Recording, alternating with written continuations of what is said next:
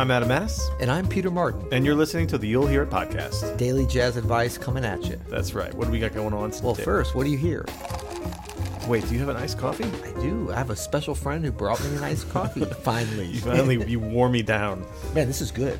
It's really good, right? Big shout out to Squatters. Squatters Cafe next door to our open studios. Ooh, don't tell them where we are, man. They're going to be coming for us. Oh, that's right. They're going to be coming for that jazz advice now. We are lucky to have a really fine restaurant next to us. That's absolutely. Yeah. Okay, so what are we talking about today? Today, we are taking a question from you'llhearit.com. General reminder, you can always go to you'llhearit.com. You can also go to you'llhearit.com. Yeah. To leave us a suggestion for future episodes. And that's exactly what a listener did in this case, which is... No guarantees we're going to do it, but we often do. We've been known to. Yeah, no guarantees that we won't do it either. That's right.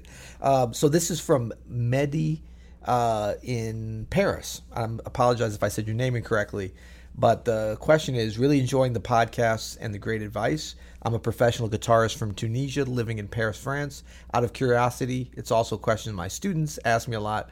What are, according to you, the best 10 jazz solos worth transcribing to improve as an improviser? Solos that teach something unique about phrasing, rhythmic, melodic, and harmonic ideas. Thanks. 10. Does he not listen to the podcast?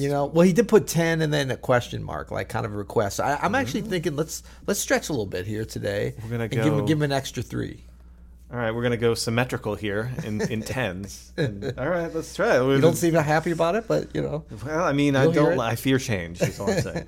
All right, so this is going to be our 10 best solos to transcribe. And I like the way he asked it, saying something unique about phrasing, rhythmic, melodic, and harmonic ideas. Because I think that all those things, a great solo, you're going to get those unique things about that. That's a big part of what we're getting. Of course, the other part is the ear training, which you're going to get from learning any solo. But certainly focusing in on the unique phrasing and harmonic, rhythmic, and melodic ideas is the way to go. Absolutely. And I think this list, I dare say we've compiled a nice little list here. I mean, there's hundreds we left off, if not thousands. But this is a nice list of tried and true. Certainly there's going to be a few that you've heard us speak about here, but there's a reason for that. Yeah. Because they're good. Yeah, they're good. And they're accessible, which can be very helpful for beginners. Yeah. And then what's nice, too, is if you've been listening to the podcast and maybe you hadn't heard some of these tracks and we talked about them on another episode, they're already in your ear, which is always nice. That's right. Yeah, I mean, one of the most important things about transcribing any solo is the singability of it. You have to listen to it enough that you can sing it, ideally, before you start transcribing it. So number one is? Listen. There you go. Actually, number one is? Miles Davis Baggs Groove. That's a great place to start, yeah.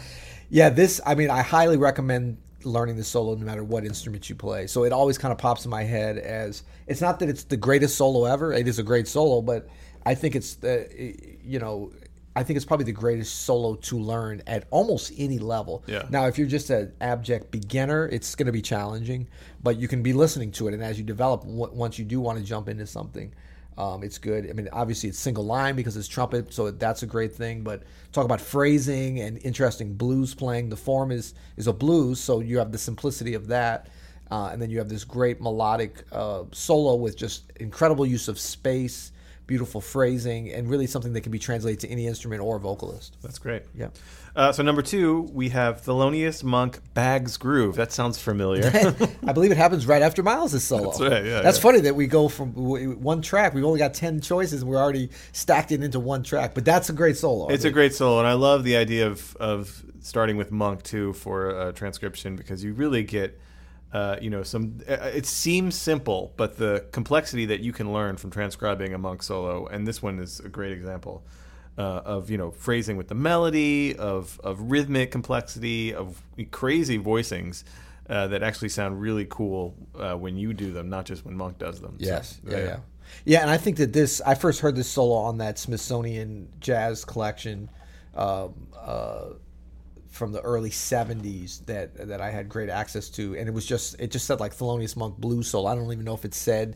It only played his solo on there, which was funny because they didn't have a lot of space on there. Yeah. So that was the first Thelonious Monk I'd ever heard. And when you heard it later, you were like, "Oh, that's where that's from." Yeah. Oh, that hacker trumpet player is playing on top of it. That's funny.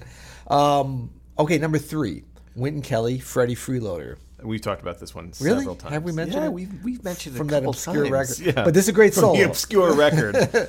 This is an incredible solo. This one's fun because it's a piano solo like we talk about the Miles Davis solo, anybody can learn it. This is a piano solo that I think any instrumentalist could learn as well and really gain from. I mean, swing, feel, phrasing. It's a great study of groove, of swing, of the blues. It's all good. Yep, it's all good.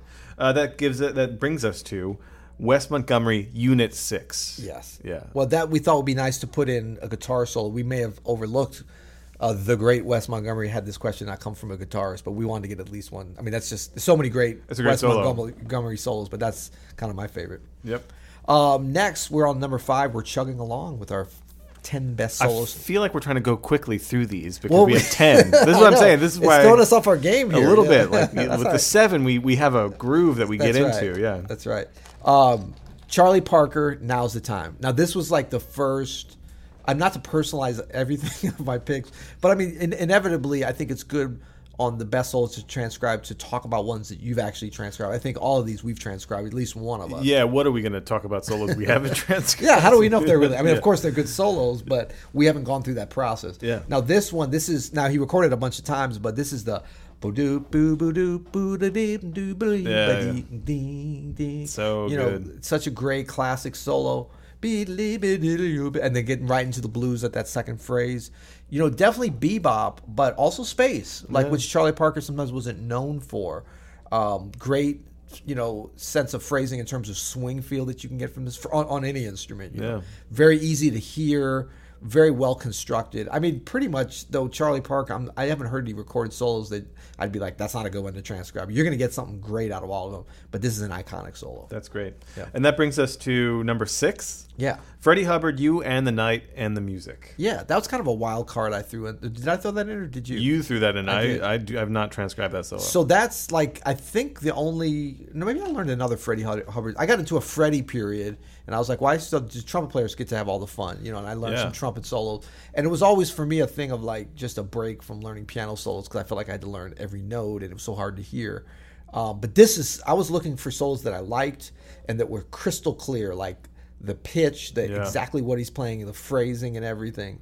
And this is off of Bill Evans' Interplay. Yeah. Great record. And it's got some great solo breaks. I remember trying to learn something about solo breaks and swinging through those. Great example of that. That's always cool to think about real tactical things that you can get from solos. The ear training we talk about. Yeah. The phrasing, of course, melodic ideas, harmonic devices, but I mean, just in terms of how do you play over a solo break? Well, this will show you. Yeah. This will show you exactly how to do it. It'll give you some ideas. I like that a lot. Yeah. So going into kind of more of a modal thing, I thought we could do Herbie Hancock's One Finger Snap, and this kind of is a good transition from Freddie Hubbard because Freddie Hubbard has an iconic solo also on this track. I think that's the other solo I learned, that Freddie solo. It's a great, and actually, people think the melody of this is da dee da da. That's just the first chorus of Freddie's solo. That's right. That's how melodic that cat was. All right, so Herbie's solo on this is a really great study in early development of this modal sound of getting around the changes with arpeggios and some pentatonic stuff. Really great solo. Yep. So that's 1, 2, 3, 4, 5, 6. Oh, that is normally the time we would stop and take a sip of our iced coffee. Well, let's reflect here just a bit. Like a little seventh inning stretch. Yeah. We're going 10-8. We have a planned tie. That's right. I'll take this opportunity to say that we still have our special going for You'll Hear It listeners, where you can save 10% on an Open Studio annual all access pass. That's what we make here at Open Studio, our online jazz lessons, of course. You can get everything we make and everything we will make for the next year for 10% off when you enter You'll Hear It 10 in the offer code field at checkout. And iced coffee time is complete. Let's go with number 8. So number 8. So I'm going to go right back to the mothership, to the origins, and throw one out there that no one can really dispute on a list of 10. That's West End Blues by Louis Armstrong. It's great. Now that I think is an important solo for anybody who wants to be a jazz musician to know and really to learn and to transcribe. And I know there's a lot of written versions out there. This is all about phrasing. I mean, it's definitely about blues and a bunch of things, but phrasing, approach, swing, feel, language. All that. You're getting the language of the music. Yep. And like you said, man, you can of course Google this, but please don't. Right. Don't Google the sheet music. Just learn it by ear. It's simple enough that you can. Yeah. And you're learning more from picking it out by ear than you are of just reading it. Good. So that takes us to number 9. This is one of my favorite solos ever. That's Chick Corea's solo on The Matrix. It's an F blues. super angular, lots of pentatonic stuff. We all rip it all the time. Yeah. Everybody was influenced, I think, a little bit by this record. It was so iconic, and that sound, that angular in and out sound is so good. Yeah, and I think that's really, I mean, you talk about entering into the vernacular of the modern jazz pianist language, specifically piano, although, I mean, I think a horn player could get a lot out of it too. Absolutely. But very influential on every pianist that came along. I'll never forget when the first time I transcribed that that first lick of, it's like a E flat triad with an F on the top, and then it goes to it. I was like, yeah, you know what I mean? And even the way you're holding your hand, like the shapes and like his stuff is very pianistic. You know, yeah. Great technique. And all right, so I'm gonna call an audible for number 10. You hear it. me audibly clicking and changing our list. Yeah, you got it. This I'm going to go very personal again and then put the great McCoy Tyner just because he's been on my mind a lot lately. Oh, yeah. And Lonnie's Lament. How did we miss this? I don't know. Well, I mean, we missed a lot here. Come on. We missed a lot. We have no John Coltrane Giant Steps and other things. Overrated. Fake solo. No, not at all. Not at all. No. Yeah, so McCoy Tyner, Lonnie's Lament off of the great John Coltrane's Crescent album. This record's kind of faded a little bit among the kids. Like a lot of it kind of, I don't know if it's out of print or just out of people's discussion. I want to lift that record back up. This was big for me, this record. Yeah, me too. I think you might have been at the tail end of the period where it was really acknowledged. But there's been a lot of people talking about Train in general because of the new, the Lost Sessions. But this is from that era. Exactly. It's from, I mean, this is like right in there. Yeah. Great sound. I think Rudy Van Gelder, we were talking about him yesterday. Yeah. And very clear McCoy solo. Like if you want a real delineation of his left hand comping and fifths techniques and stuff in a very controlled C minor environment, this is the way to go. Fun solo, great for phrasing and swing and everything. I remember not transcribing the solo, but Reggie Workman had me make sure to transcribe McCoy's like arpeggios in the beginning in the rubato section. Apparently I was not doing them justice, but it was hard, man. It was hard to get. Did you go to camp with Reggie Workman? No, I was at the New School. Oh, New School, right. Yeah. That's right. Awesome. Well, there it is, 10. We survived 8, 9, and 10. You got a little sweaty over there, but we made it. I just don't like it when we change things up like that, man. We got in 165 episodes of lists of 7, and now we're just doing 10 because some guy in Paris asked us to. I mean, we're setting a standard here. That's right. Well, we just showed our flexibility, so it's all good. Well, thanks for the question. We actually do really appreciate it, and are happy to do lists of varying numbers as long as we don't get up to like 15, 20. No, but we could do 77.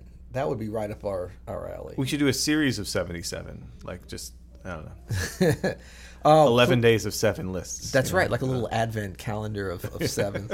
So please go to Apple Podcasts, Google Podcasts, Stitcher, TuneIn. Stitcher. I just like saying that. I heard another podcast guy say that. Stitcher. I don't even know how would you get there. Wherever you get your podcast, and leave us a rating review. Yeah, we like. We only see the ones on iTunes, but that doesn't mean you can't go somewhere else. I check Spotify occasionally. Do you? Is there a reviewing system there? It's sad. But we have a lot of listeners on Spotify. We do have actually. What's up? Big shout out to Spotify, to our listeners on Spotify. I listen to podcasts on Spotify occasionally too. Spotify.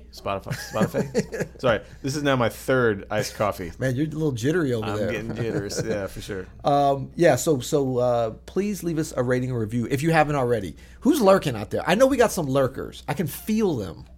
I'm not talking about like, Glenn and Joe, our longtime listeners who also give us reviews and shout outs and get special things in the mail notice too. All right, well, let's not review shame our listeners. No, let's do, because I feel like, if you're look, this is a free podcast. Really? We can't? I'm going to go there. This is a free podcast, okay? So all we're asking for is a little bit of love back. So give us a rating or review, and until tomorrow, you'll hear it.